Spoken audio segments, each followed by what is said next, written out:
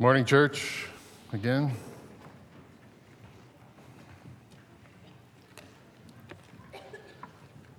I wonder if you're like me sometimes, and during the singing and the time of worship, you kind of get on autopilot, and you're singing, but you're not really hearing or paying attention to what you're saying. You ever had that happen? I get distracted all the time. I remember there was a song up there that we were singing, and I saw on the bottom it was by the Gaithers, and then I was like, man, I remember all the songs the Gaithers had, and then I kind of smiled because I remember when my mom got upset because the Gaithers went disco in the 70s, and then the song is over, and I've completely missed it, right? I mean, that song, His mercy is more. Oh, I hope you connected to that and are still amazed at the mercy of God. Well, if you've been here for the last several weeks, you know what comes next. Turn to Matthew chapter 5. We're working our way through the Sermon on the Mount. And as we have been doing the last several weeks, we've been reading the first part of that sermon as we're going through the Beatitudes. And we typically go through several verses at a time. It just seemed wise to slow down and take these Beatitudes one at a time. They are powerful statements. And we like to read through these each week because, as Toby's been saying, these are connected. These are not just random statements that Jesus is listing out for us to hear. They're connected. And so it's good for us to remember where we've been and where we're going. So we're going to read verses 2 to 12 once again this morning before we jump into our text. It's page 809 in the Pew Bible if you need that. Beginning in verse 2, and he opened his mouth and taught them, saying, Blessed are the poor in spirit, for theirs is the kingdom of heaven. Blessed are those who mourn, for they shall be comforted. Blessed are the meek, for they shall inherit the earth. Blessed are those who hunger and thirst for righteousness, for they shall be satisfied. Blessed are the merciful, for they shall receive mercy. Blessed are the pure in heart, for they shall see God. Blessed are the peacemakers, for they shall be called sons of God. Blessed are those who are persecuted for righteousness' sake, for theirs is the kingdom of heaven. Blessed are you when others revile you and persecute you and utter all kinds of evil against you falsely on my account. Rejoice and be glad, for your reward is great in heaven. For so they persecuted the prophets who were before you. Let's pray together. God, we are so grateful for your word and this amazing teaching that Jesus has laid out for us. Oh God, that you would work in our hearts and minds this morning as we hear your word, that we will be encouraged, that we will be challenged, that we will be convicted, that we will be changed. We ask for your Spirit's help to do this, and we do this in the name of our Savior, Jesus. Amen. As we get started this morning, I want to begin with a bit of a reminder for us. A reminder of one of the great distinctions of the Christian faith as opposed to other religions. We don't like to lump Christianity into the list of religions because it's so unique and it's so distinct from religion that it doesn't really fit on a list of religions. And if you look at the difference between religion and the gospel of Jesus Christ, you could summarize religion, I think most of religion in this way. Religion says if you do this, then God will do that. If you do this list of do's and don'ts or rituals or ceremonies or prayers, then the one you are worshiping, the God or deity or whatever that you are worshiping, right, is going to give you what you're seeking. You do your part, God's going to do his part. That's religion. And it's very me-centered, right? It's all about me, right? I got to start it. I got to keep it going. I got to finish it. If you do this, God's going to do that. Well, the gospel of Jesus completely flips that, right? The gospel of Jesus says this: if God has done this, then you will do that.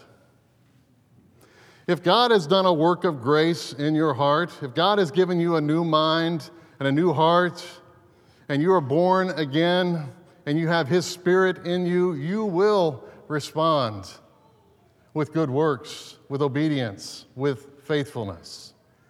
You see how that flips the whole works conversation from religion? Religion is works are going to save you. The gospel of Jesus said, no, works are simply evidence that you're already saved. And we see this many places in the New Testament. It's going to be relevant to our text this morning. I think the most clear place we see this is in 1 John, several places. I like chapter 2, verses 29. If you know that Jesus is righteous, you may be sure that everyone who practices righteousness has been born of him. You see that? It doesn't say will be born of him. It shows that that's evidence that you have been born of him if you are practicing righteousness. And this is important for us to see the New Testament with that lens, the lens of the gospel and not the lens of religion, because there's several verses, and let me give you one here, that are interesting to read with those two different perspectives. Luke 6:37 says this: judge not, and you will not be judged. Condemn not, and you will not be condemned. Forgive, and you will be forgiven. Right? The eyes of religion would look at that and say, hey, it's all about me, right? If I do my part, God's going to do his part. But if you look at what Jesus is saying there, and what he says over and over, and what we see over and over through the New Testament, what he's saying there is no, not judging, not condemning, being forgiving is evidence that you're already one of my children.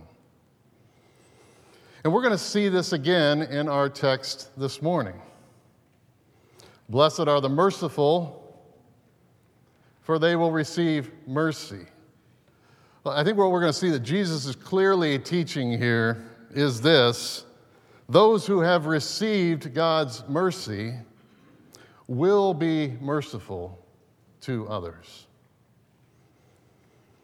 And man, this is a powerful statement, even as simple as it is. And so that's what we're going to look at mercy this morning, what it means to be merciful. And I think it's important as we get started here to define what mercy is. What type of mercy is Jesus talking about here in this beatitude? Because when we talk about mercy, we usually talk about mercy in the context of punishment, right?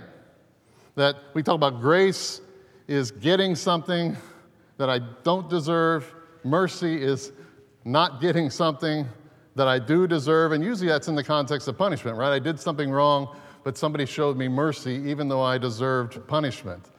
And that type of mercy is certainly connected to what Jesus is saying here.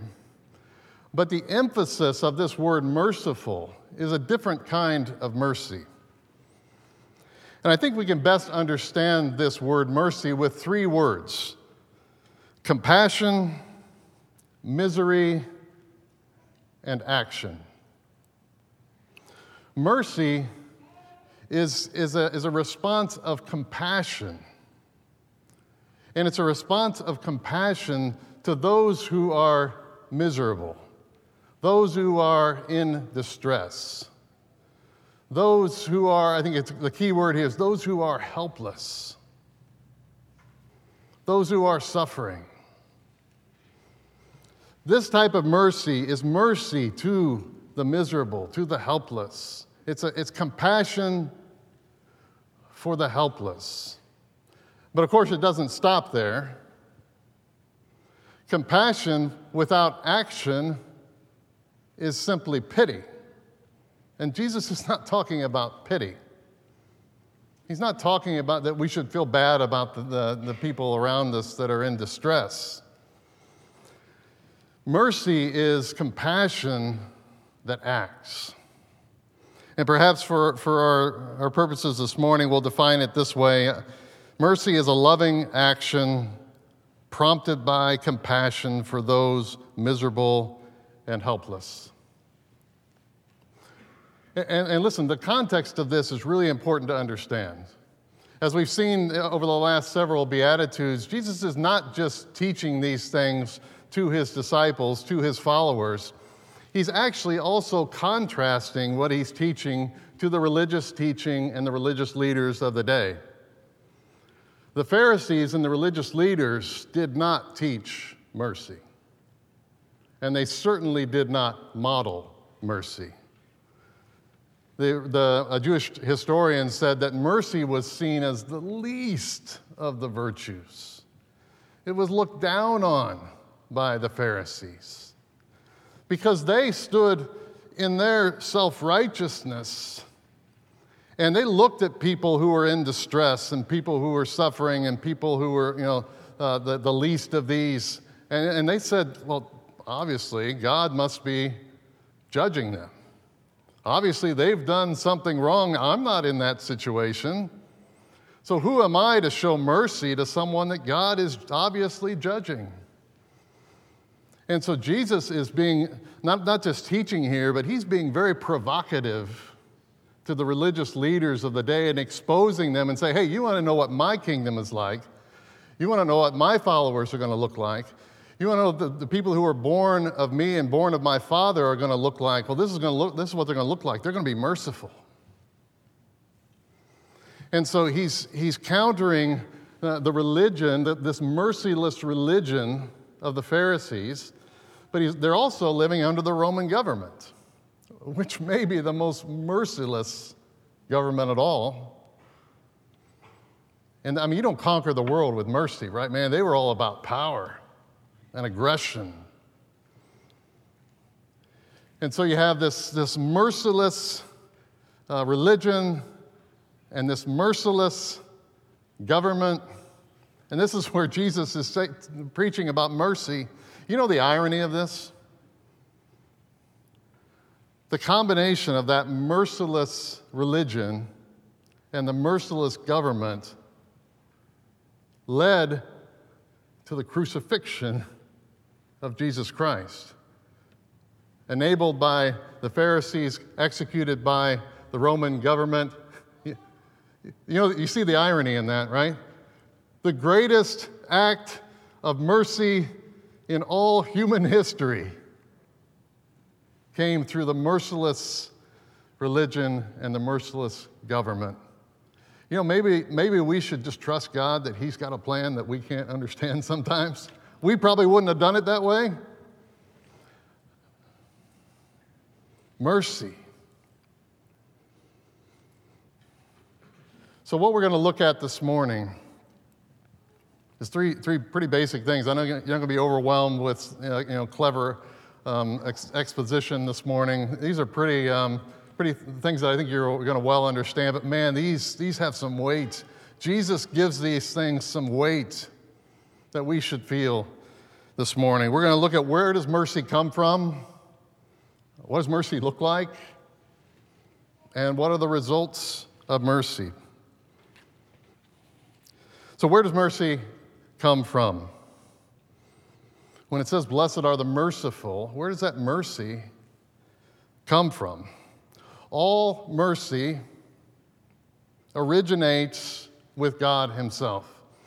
It originates in God's character and God's nature. If we could go back and study the Old Testament, 25 different times it speaks specifically of our merciful God.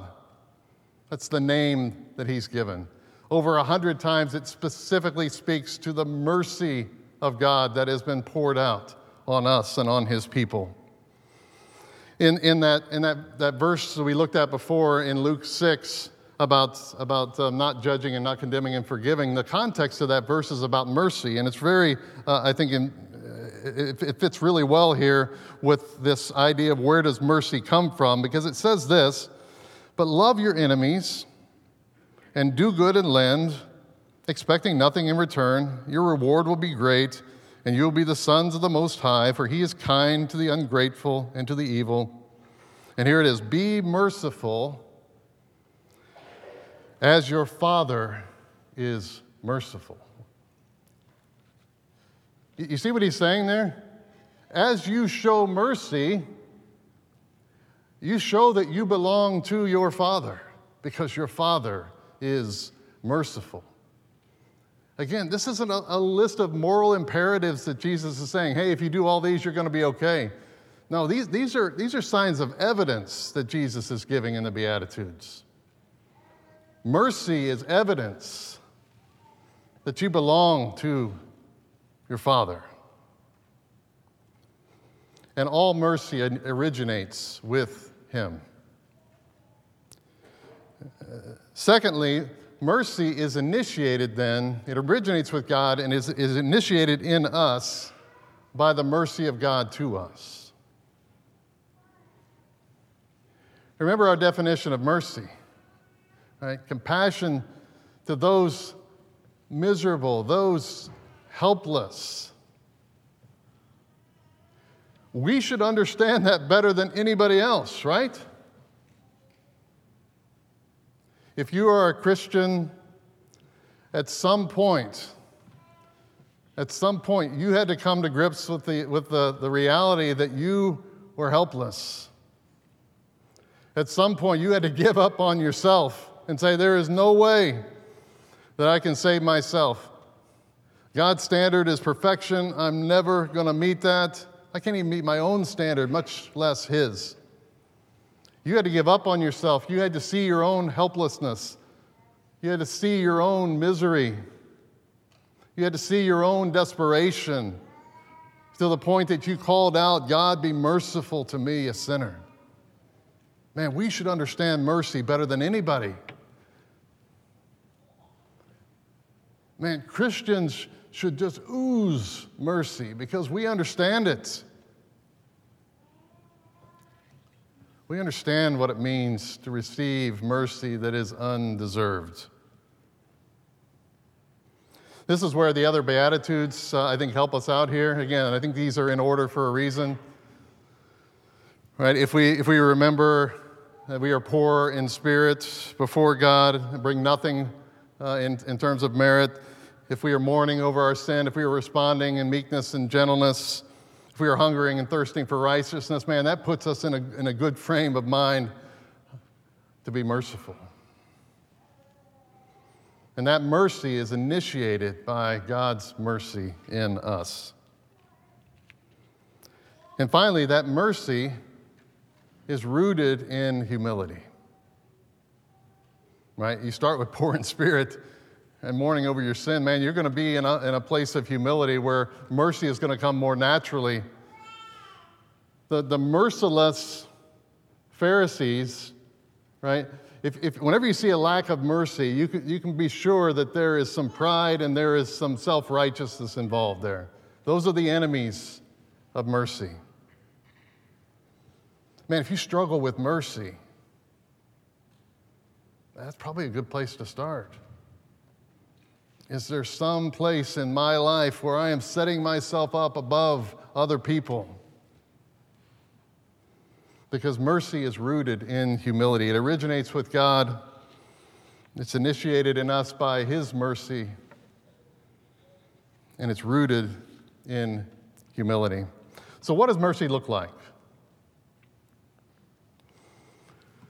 We're going to talk about two types of mercy this morning. The emphasis in this passage is on physical mercy, meaning someone's physical, temporal needs. We're also going to look at spiritual mercy, which is very closely connected. The best example of physical mercy, there's many in the New Testament that we could go to, but I think the best example is the one that Jesus used himself when describing physical mercy. It's in Luke chapter 10. You don't need to turn there, I'll read this. But there's an expert in the law, and he's coming, he's testing Jesus, and he's trying to make himself feel better. And he knows what Jesus is going to say about the law, so he kind of preempts that and says, the law says love God and love your neighbor. That's kind of the extent of the law. And he's feeling pretty good about himself, and he says, so who's my neighbor? And I'm sure he's ready to kind of give some examples of where he's been merciful to his neighbors.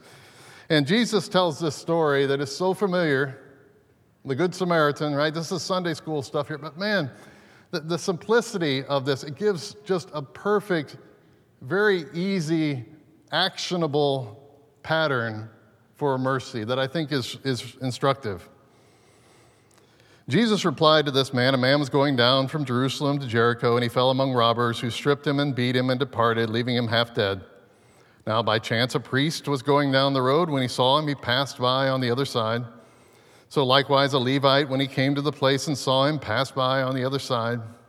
But a Samaritan, remember, Samaritans are half-breeds. They're enemies. They're lowlifes.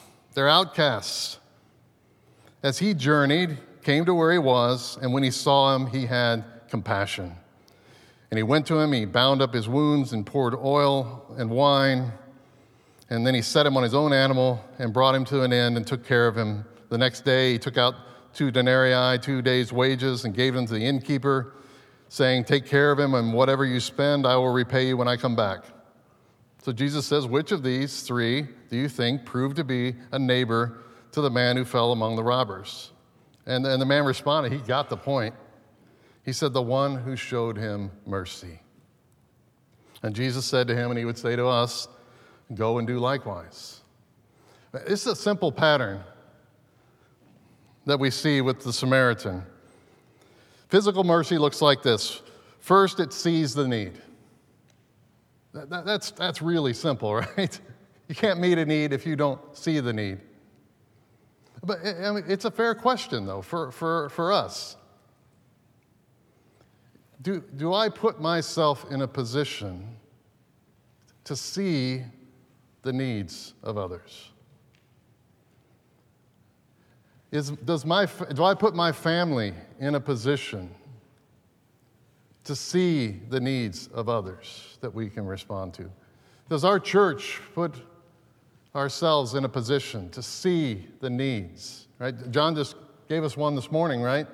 7,000 refugees. Man, you want a description of the least of these? My goodness, can you imagine? With it like 5 minutes notice, you've got to give up everything you own. You've got to leave your family. You've got to leave your country where your family has lived for maybe hundreds and hundreds and hundreds of years. Leave it all behind with nothing and come over here and be planted in a cornfield in Indiana. Man, that's the least of these. Do we put ourselves in a place that we can see the needs? Or do we just have our cocoon where we're just insulated from everything else, and we don't have opportunities for mercy because we don't even see the need? It sees the need, and then we see it responds internally with a heart of compassion. It goes beyond seeing. The Levite saw. The priest saw. The Samaritan responded, had this internal moving of compassion. And again, it didn't stop with feeling, it led to action. It responds externally, and I think this is a key point, with sacrificial effort. Look what it cost this guy. He didn't stop and give him a Band-Aid. Man, he put him on his animal. He took him all this money, time, effort, even came back to check on him later. Mercy is going to cost you. Mercy is expensive.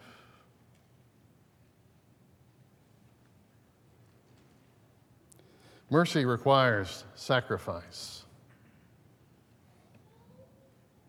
I mean, ask Jesus how costly mercy is. But that's what mercy looks like. It sees the need, it responds with compassion, and then acts with sacrifice. What about spiritual mercy? What does that look like? Spiritual mercy is meeting someone's spiritual needs. Of course, we know that's the ultimate need, not the temporal, but the eternal. What does spiritual mercy look like? You know, it looks exactly the same. It sees the need. I mean, if you're looking, there's no shortage of spiritual needs surrounding you every single day. It sees the need. It's moved with compassion. Right? This is what the heart of mercy does. As we model our merciful God and our merciful Savior, we will be moved by the spiritual needs of others, and then we will respond with a sacrificial effort to meet those spiritual needs. Here's some examples of how we can show spiritual mercy. The first one, which I hope comes to mind immediately, the greatest act of spiritual mercy that we can show to another person is to share the gospel, right? That is the greatest act of mercy of all. That I see someone's need. I recognize that need because I saw it in myself.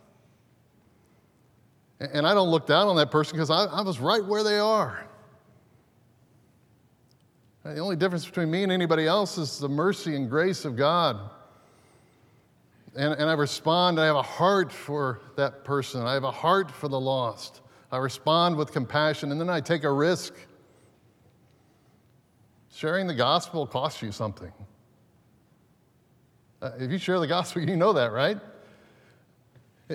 You're opening yourself up for ridicule. You're opening yourself up for rejection. You're opening yourself up for even persecution.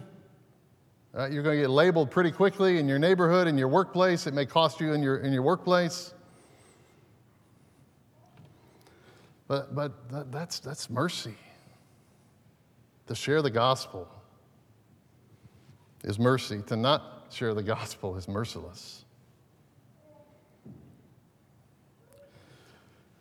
Another example of spiritual mercy is prayer. Praying for another person is a great act of spiritual mercy, right? You see the need. Hopefully you're involved in people's lives enough to where you see the needs. You have compassion on that person to the point that you commit to them that you're going to pray for them. Prayer's a sacrifice.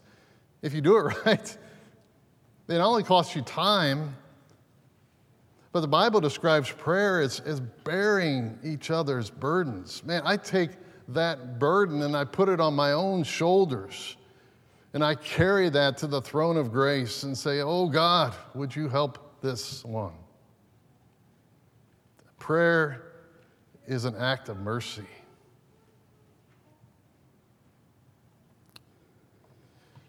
The third act of mercy that we can't ignore here, and you hear some echoes from meekness a couple weeks ago from Toby, because there is a connection here.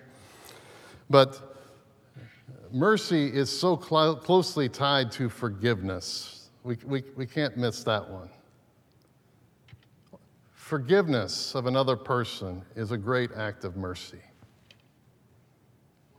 And man, Jesus had some pretty strong words about forgiveness, right? If you forgive, you'll be forgiven. If you don't forgive, my Father will not forgive you. Why? Because you're showing that you don't belong to the forgiving Father.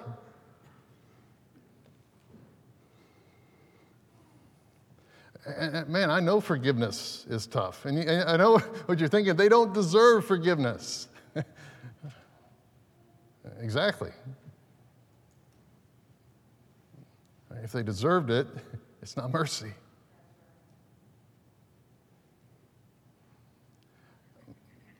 Man, we are so proud and self-righteous when it comes to forgiveness, right? I mean, it's like, here we are, right? The gap between my sin and God's holiness is infinite, right? I'm going to take a guess here and say, I'm guessing that's a wider gap than the gap between this person's sin and my holiness. Man, unforgiveness is not an option for the Christian. It's just not. If unforgiveness is a pattern in your life, You can't get around the words of Jesus, right? The Apostle Paul would say, examine yourself to see if you're in the faith. Don't you know that Christ lives in you, lest you fail the test? Now, I didn't say that. Those are the words of Jesus about forgiveness. So this is what mercy looks like. Fair question. Is this what our lives look like? Is your life characterized by mercy? Physical mercy to the helpless, spiritual mercy to the needy.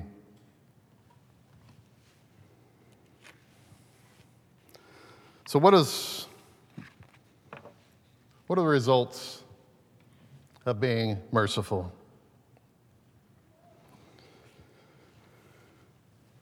Well, let's look at the receiver and let's look at the giver. For the receiver of mercy, right, their needs are met, hopefully, which is good. But beyond that, temporal mercy even points to a merciful God. We are imaging our merciful God. We are evidencing our merciful God. Every act of mercy is pointing to something greater, right? Every act of mercy plants a seed that we hope will bear fruit to eternal mercy in that person's life. But what about the giver? What does the giver get from showing mercy? Now, if we wanted to paint a real-world picture of this, and maybe a bit of a cynical picture of this, we might say it this way. You know, blessed are the merciful, but man, it's going to be expensive. It's going to cost time, it's going to cost emotion, it's going to cost money. Blessed are the merciful, but man, you might not be appreciated for that mercy. You probably certainly won't be reciprocated for it. Blessed are the merciful, but you're going to be taken advantage of. Your motives might be judged by others. Blessed are the merciful, but it may backfire badly. No good deed goes unpunished. If you're counting on temporal blessings coming out of showing mercy, yeah, Jesus doesn't talk about that here for a reason, right?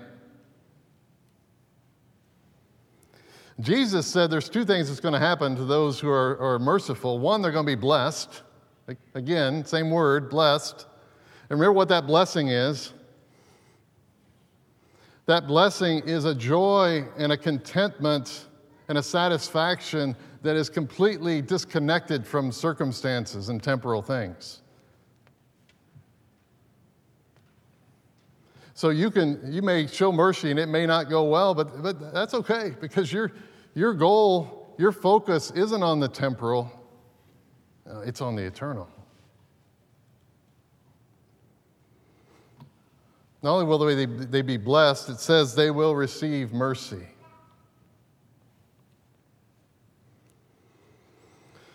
This is the promise of mercy to all who are God's children, to all who have been born again.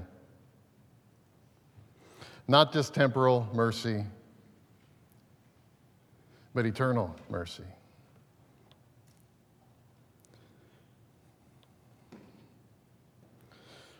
Blessed are the merciful, for they will receive mercy. One thing before we finish here that may have been rattling around in your mind on these, as we've been talking about being merciful, what about justice? All right, some of you just kind of sat up in your chair. All right, now this is more my speed. Let's talk about justice. How do we reconcile mercy and justice? When do you show mercy and when do you pursue justice? Anybody got a magic formula to figure that out? Well, the Bible teaches us that we are to be about both. Micah 6:8, I love this. We are to act justly and love mercy. I love the distinction there. Act justly, but love mercy. You're only going to do that if you walk humbly. We're certainly called to do both. I remember I struggled with this when my boys were younger. When do you show mercy to little boys? I mean, I could do that 100 times a day. When do you pursue justice? Well, the scripture doesn't give us a list of the top 100 scenarios you're going to face in your life and when to do one or the other, but I think there are some things that help us here, specifically from Jesus' example himself. Man, Jesus dealt with all kinds of people. So paying attention to how Jesus handled mercy and justice, I think will serve us well. And I've found much help from this pattern that Jesus has. When Jesus is dealing with the least of these, with those who are sinful, the tax collectors, the prostitutes, the beggars, the lepers, the sinners, he shows them mercy, much to the chagrin of the merciless Pharisees. His pattern seems to be mercy to the humble,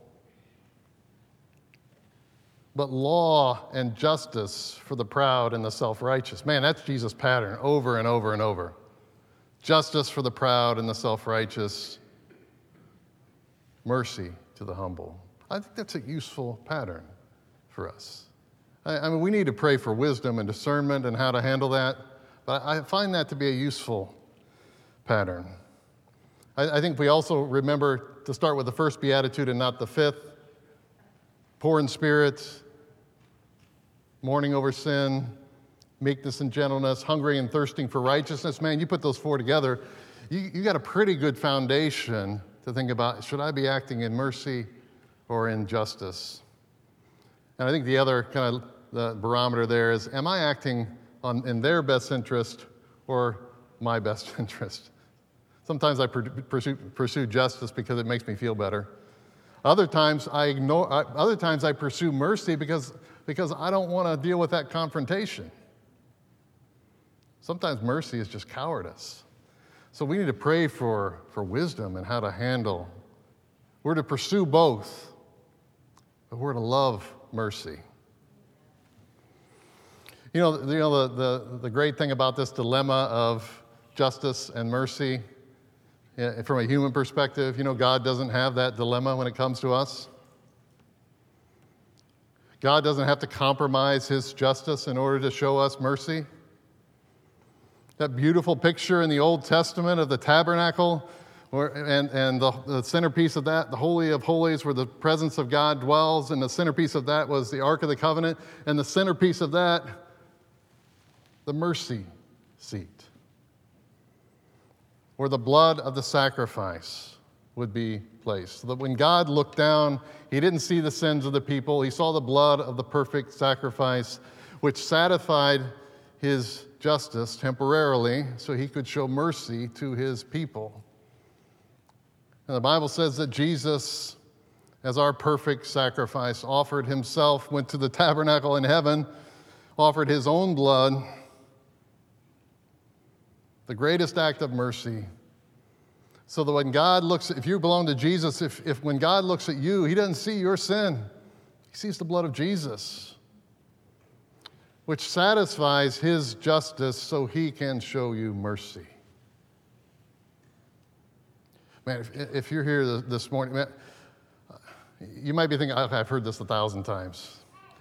But I mean, talk to any one of the elders. Just about every week we have a conversation with someone who sits in churches like this one, week after week, year after year, sometimes decade after decade, and has never come to the point that they understand that fundamental truth that my goodness is not going to save me. If I stand before God one day with all my good works, he's going to see my sin. that separates me from his perfect standard. And he cannot show you mercy. Because to show you mercy without satisfying his justice, he would cease to be a holy God. You got to give up on yourself. Being a good person doesn't save you. Your kids may be good kids. That doesn't save them. Only Jesus can meet that perfect standard. Please trust in him today. Turn from yourself and turn to Jesus. And his perfect sacrifice will save you. Let me close with this thought. I don't think any of us would argue with the need for mercy. I doubt anybody's chafing at this saying, no, I need to show less mercy, not more. I doubt that any of you would say that. We could probably all agree that mercy is important. And I would agree as well, but I came to the realization this week very clearly that I do not take this as seriously as Jesus does. And I suspect you may not either. I don't give this as much weight as Jesus gives it. And I came to that clear realization as I read once again Matthew 25. In Matthew 25, Jesus is painting a picture of what's coming for each and every one of us. He's painting the picture of that day, Judgment Day, when he, as the righteous judge, will sit in judgment over you and over me. And he will take you and put you on the right, or he will put you on the left. You know what's coming, right? He's going to say, come. He's going to say, depart. He's going to say, you're mine. I never knew you. And what evidence is this judge using to declare this verdict? What evidence is he using? The evidence that he is using is mercy. He mirrors what he says to the right and to the left. Let me just read to you what he says to those on the left. He will say to those on the left, depart from me, you cursed, into the eternal fire prepared for the devil and his angels. For I was hungry. This is the evidence. I was hungry, and you gave me no food. I was thirsty, and you gave me no drink. I was a stranger, and you did not welcome me. Naked, and you did not clothe me. Sick and in prison, and you did not visit me. Then they also will answer and say, Lord, when did we see you hungry or thirsty or a stranger or naked or sick or in prison? Surely they wouldn't have left him that way and did not minister to you. And he will answer them and say, truly I say to you, as you did not do it to one of the least of these, you did not do it to me. And these will go away into eternal punishment, but the righteous into eternal life.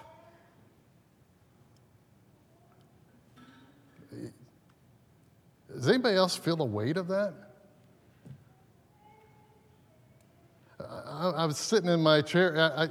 You ever read something and you just kind of even physically feel the weight of that statement?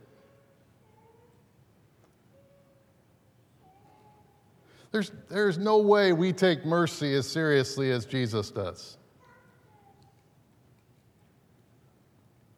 If we did, I suspect if this was a reality in the forefront of our minds, we would wake up every morning with the thought, how can I show mercy today? Who can I show mercy to today? Where can I put myself where I see the needs of others that I can help?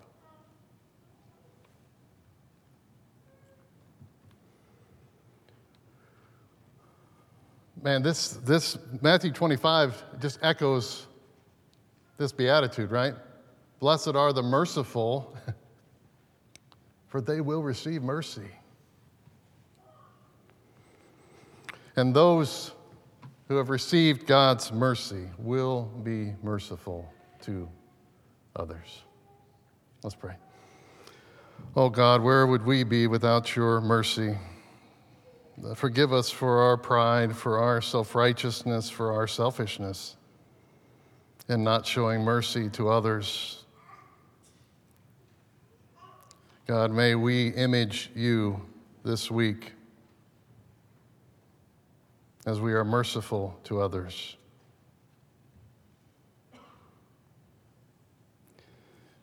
Remind us often of your mercy to us, so that mercy would flow out of us to others. I pray this in the name of Jesus. Amen.